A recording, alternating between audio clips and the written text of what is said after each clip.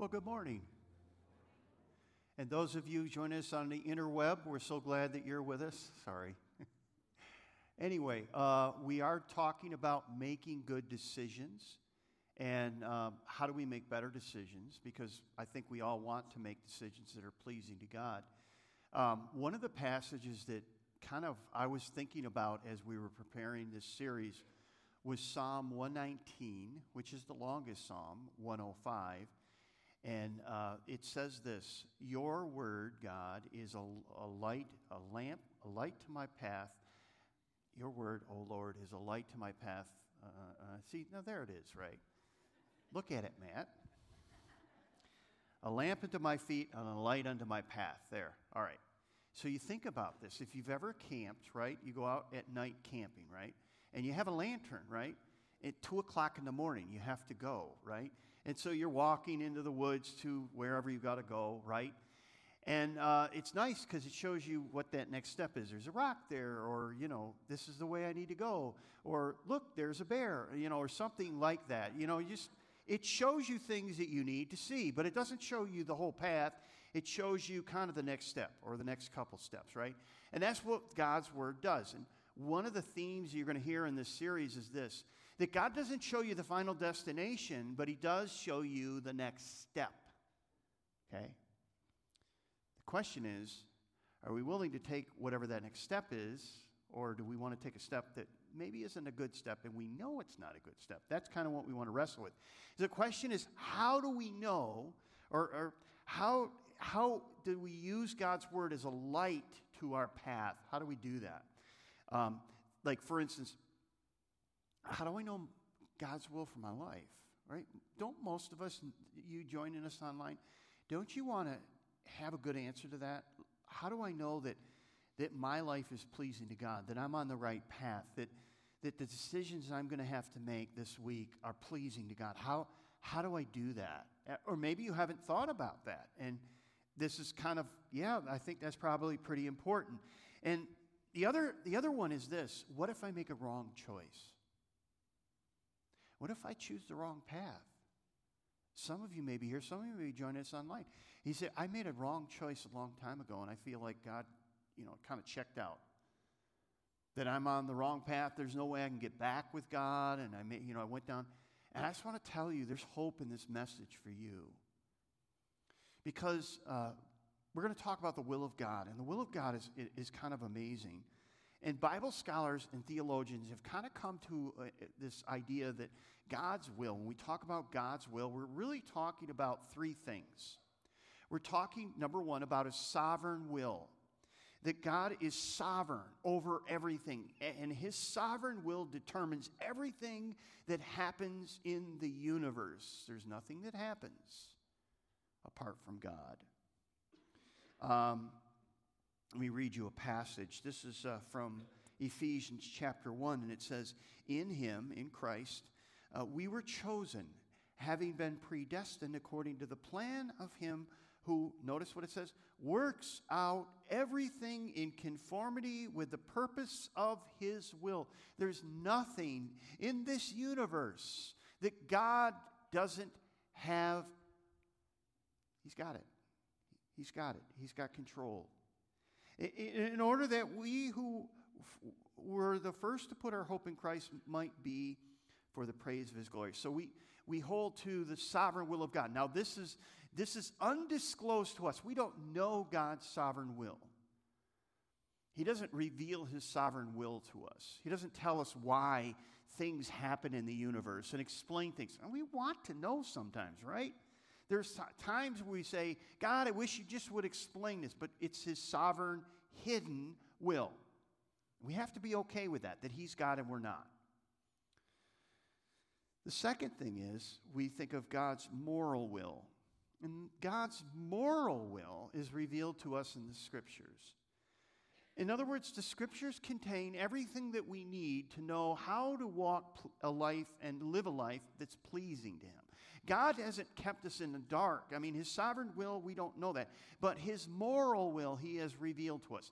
We can think of the Ten Commandments. We can think of, the other, we'll talk more about some other passages. But God pretty much says, this is what I expect of you. This is how you should behave. This is how you should talk. This is what you shouldn't do, what you should do. So God is pretty clear on his moral will. Look at Deuteronomy 11:1. It says, love the Lord your God and keep his requirements, his decrees, his laws, and his commands always. Jesus, when he walked on this earth in John 14, said, if you love me, keep my commands. So we're watching 3 of our grandkids this week. Well, for the last number, it just seems like a long time. And some of you are saying, Matt, you got, stains in your pants and, yeah, I have grandkids this week, okay? Just that happens. And so, they put their grubby little hands on you and it just happens, right?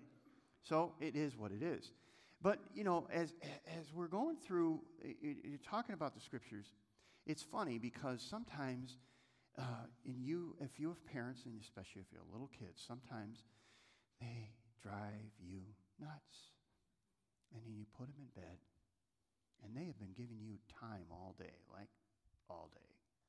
And you lay them down, and they lay their heads down on their little pillows, and they say, I love you so much.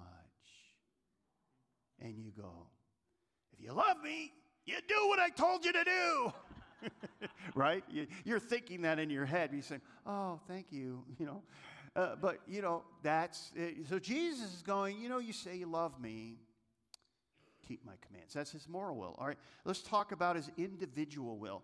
Now, there's a teaching out there that God has one perfect individual will for you, and you have to find that. So when you come to a fork in the road, you have the right decision and you have the wrong decision, and you better make the right decision. Some people believe that, right?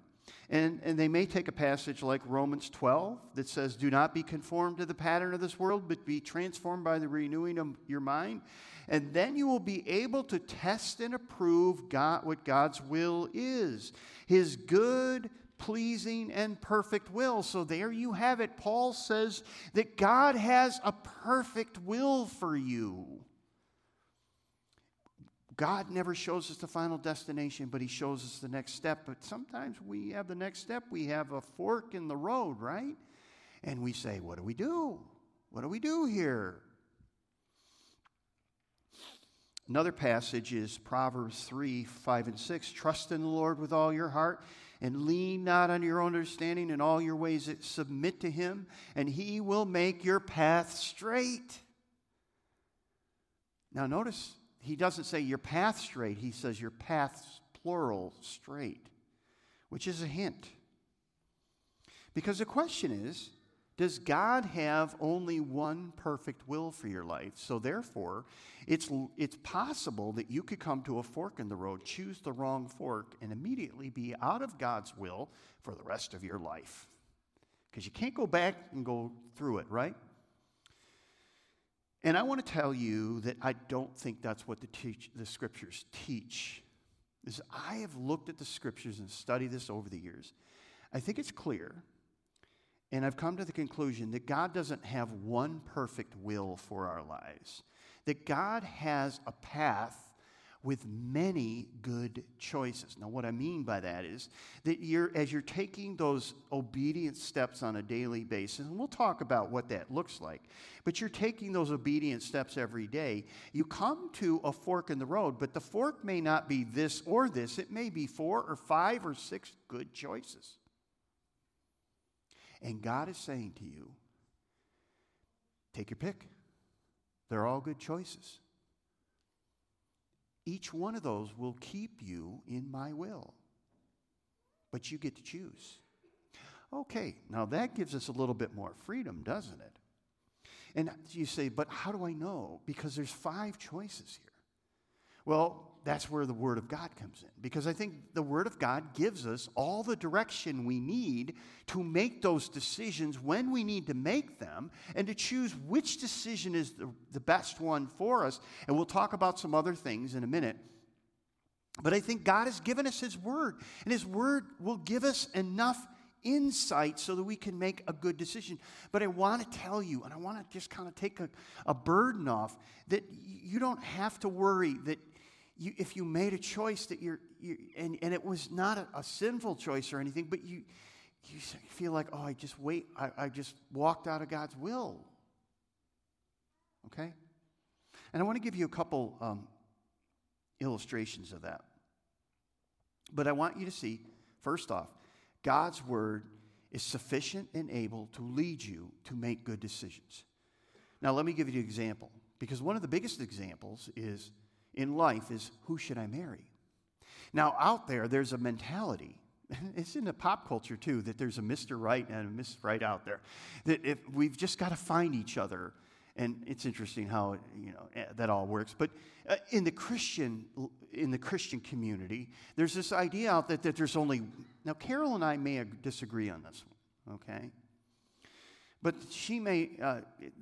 There's a mentality out there that says there's only one perfect person out there, and your job is to find them, and you better find them, because if you marry them and they're not the right one, you've not only messed it up for you, but you've messed it up for someone else, right? Okay. So let me show you a couple of passages where I think that's not taught in Scripture.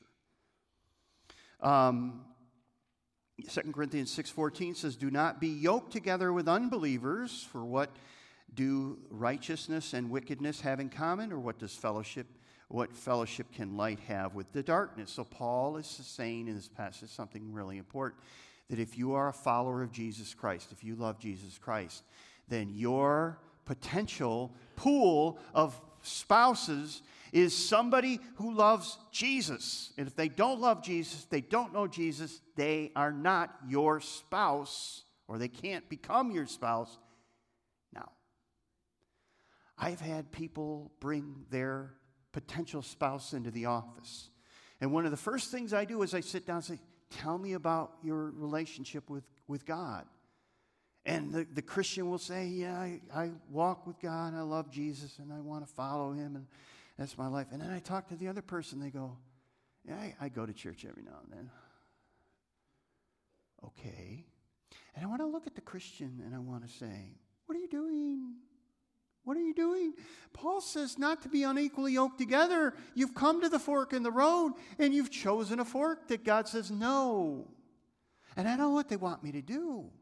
Get them saved quick. Share the gospel with them.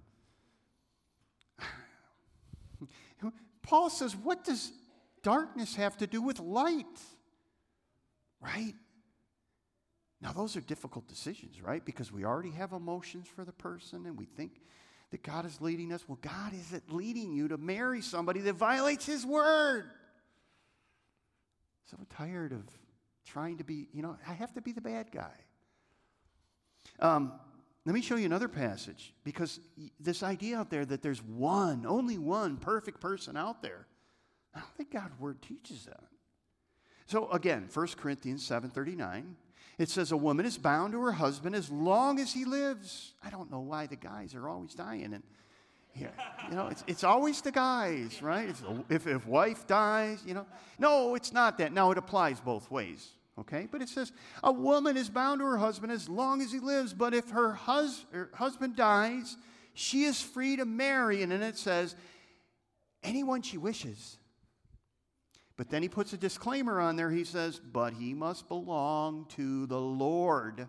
Again, with this belong to the Lord. Yes, God's Word will guide you.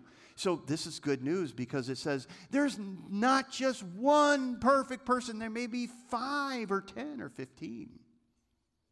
And God says you have the freedom to choose. You have the freedom to choose. But if you are a follower of Jesus Christ, they also need to be a follower of Jesus Christ. Otherwise, you're violating God's Word. Okay, it's pretty clear. No debate. No. Does God have a perfect person that you should marry? No, but I think He has a certain group of persons. But we have the freedom to choose, but in the Lord. What we're talking about here in all of this is God's permissive will that God honors our free will to make choices. So you may come to a fork in the road, and it's not this or this. It may be this or this or this or this or this. And then you have to use the other processes we're going to talk about how you whittle them down to maybe the best choice for you at that point in time. But I like what the church father Augustine said. He said, where there's no command, God gives us the freedom and the responsibility to choose.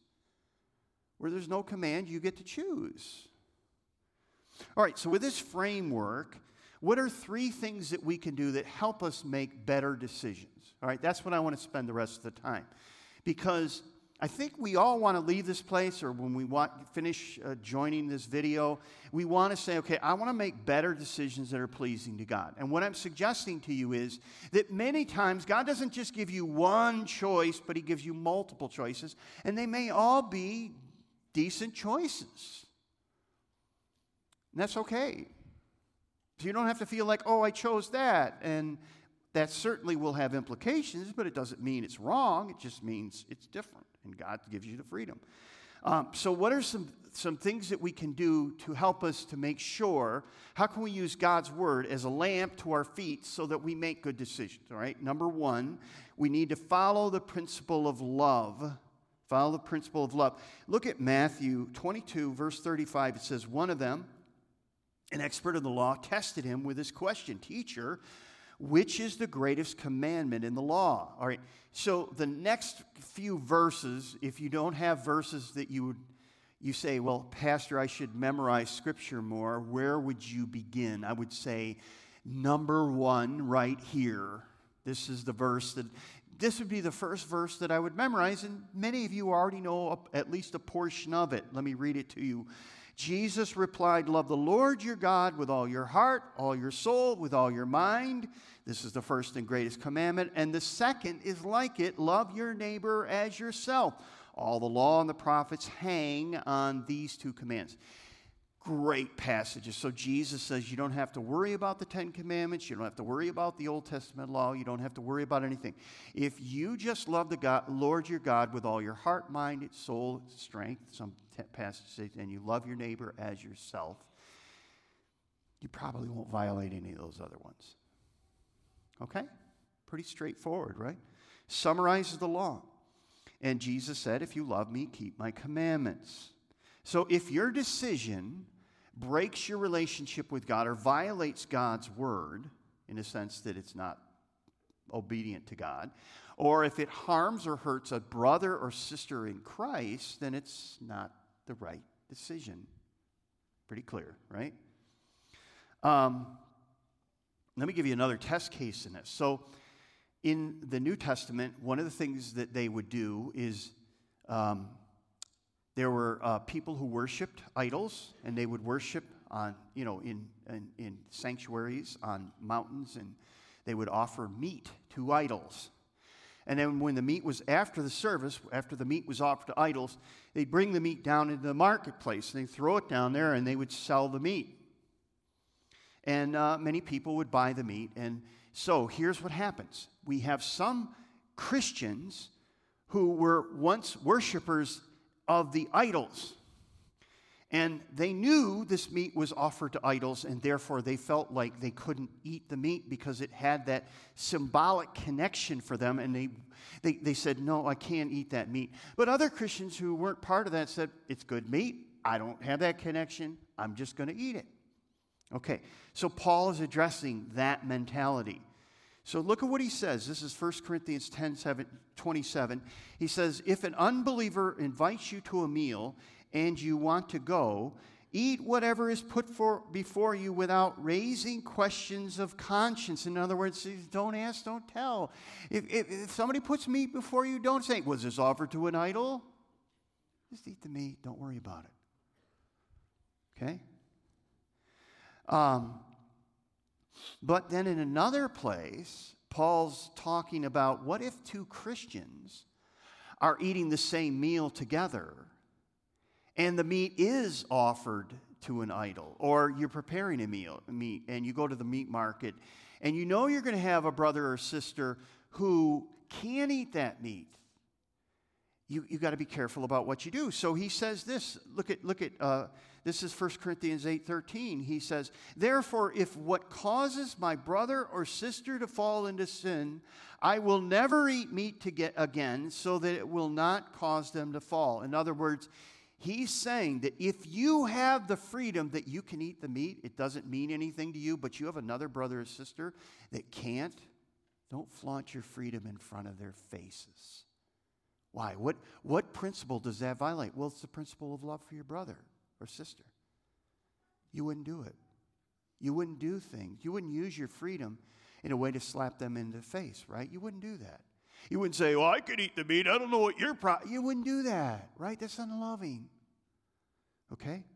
And the great principle Paul has in chapter 10, verse 31, he says, so whether you eat or drink or whatever you do, this is another one of those verses if you want, like, the first passage and then this one. So whatever you do, whatever you eat or drink, whatever you do it all for the glory of God. 1 Corinthians 10:31. So there's your standard, right? Can I do this for the glory of God or not? If I can't, then I'm violating a principle of Scripture, and I shouldn't take that step, right? All right, so that's a good start. It gives us a lot of direction, but it also gives us freedom to make choices, right? And that's what we're talking about, that we have the freedom to make choices. So that's a good thing. Here's the third thing. Well, actually, the second thing. Seek godly guidance and advice. Proverbs has a lot to do with this. A lot of passages speak about the whole book of Proverbs is really interesting because it's what I call in life. Your parents are trying. In the beginning of the book of Proverbs, it has a phrase like this: "My son, listen to my instruction, because it will save you." And essentially, what the father is saying to the son is, "You don't have to pay the dumb tax. You don't have to pay the dumb tax. Let somebody else pay the dumb tax. Learn from their mistake." And that's what the father's saying. And so, a number of the Proverbs are about, if you do this, bad things will happen. So don't do this, right? And so a lot of Proverbs are like that. But the Proverbs we're going to look at are basically saying, having people counsel you, wise people, people that love God, people that maybe are a few steps ahead of you. Talk with them, and they will help you make better decisions. Look at this. Proverbs 15:22. Plans fail for lack of counsel, but with many advisors, they succeed. Proverbs 11:14. For lack of guidance, a nation falls, but victory is won through many advisors. And one that many of you have probably heard, not all of you probably, but Proverbs 27:17. As iron sharpens iron, so one person sharpens another. Strong friendships and strong friends can help you make better decisions. So we have the law of love, right? Love God, love others. But we also have the resource that God has given us, friendships. He's given us people to help us, that we don't have to make these decisions alone. And so the question is, do you have someone who can speak into your life, who can say the things you don't want to hear when you need to hear them, who loves you too much to let you go, that when the wheels start coming off in your life, they call you out and they say, I see this going on. Am I right or not? I care too much to let you go. And they may say things you don't want to hear, but you have to hear them.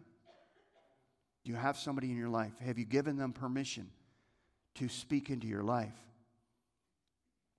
Do you have somebody that you can call at 2 a.m. in the morning when your life is just coming apart, and they pick up the phone and they say, what's up?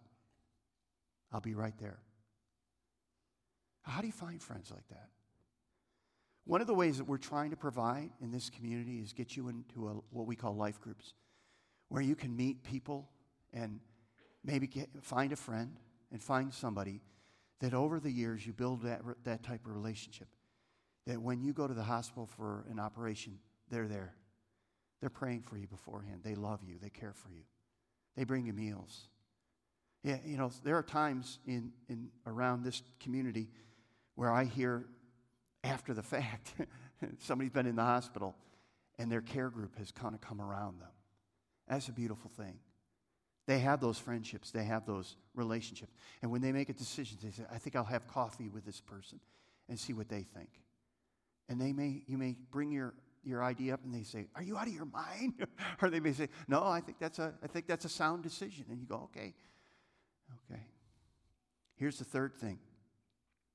We have God's Holy Spirit to guide us. We have God's Holy Spirit to guide us. In Matthew chapter 4, verse 1, and this is one of a number of indications we have in Scripture, that Jesus was led by the Spirit of God often. It says, then Jesus was led by the Spirit into the wilderness to be tempted by the devil. So all through his earthly ministry, Jesus is constantly being led by the Spirit of God. Led by the Spirit of God, led by the Spirit of God, led by the Spirit of God. Jesus says to his disciples, I'm going to go away, but I'm going to give you another comforter. That Greek word another means another of the same kind. And he won't be with you like I am. He will be within you to guide you into all truth. Truth meaning God's word. So my question is, or my point is, if Jesus needed to be led by the Spirit of God, how much more do we? Right? All right, so let's just review real quick here. We want to make good decisions. We've just said, okay, but we may not just have a fork where there's two. We may have 5 good decisions. Well, how do we narrow that down? Well, it may be that any of those is a good decision. God gives you the freedom to do it. But we should ask the question, does it violate the law of love? Are we breaking our love for God, in a sense, not being obedient to what he's given us in his word? Are we harming our brother or sister? Okay. Have we bounced it off of a friend or a counselor, somebody that gets us and understands our heart and we can share? Have we done that? And then number 3, how is that playing out in our inner person, the Holy Spirit? Do we feel like the Spirit of God is making us uneasy about this decision and that we shouldn't do it? Okay, well then are we going to listen to the Spirit of God or not? But the point is, if it was important for him to be led by the Holy Spirit, how much more should we? And Paul writes this in Galatians 5. He says, but if you are led by the Spirit, you're not under the law. The Spirit of God is willing to lead you if you will let him. But he also isn't going to overpower you and force you to follow the plan of God. You get the freedom to choose, sometimes at your own detriment. I want to say one other quick thing. So in the church, sometimes you have people they've been Christians for a long time. And they will sometimes come to you and say things like, I don't think you should be doing that. That doesn't seem pleasing to God to me. And what you're doing is really not that bad, and you don't feel conviction about it. And they will throw this weaker brother text at you. And you go, wait a minute. The weaker brother is usually a new believer who's working through some issues. They're just becoming to understand the maturity and the richness of Christ and walking in freedom. And they don't get that. Not you, you pug face. Right? They're mature Christians, but they're acting like Pharisees.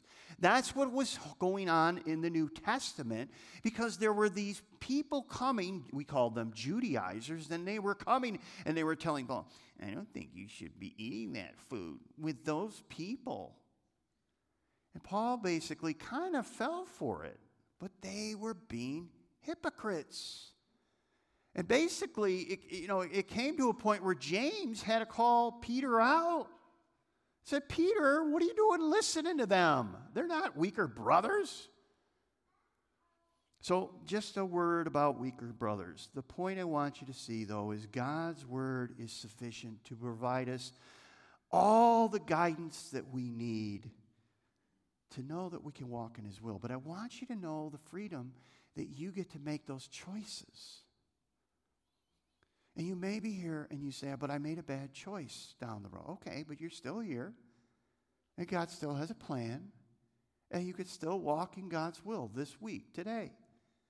You get to make those choices.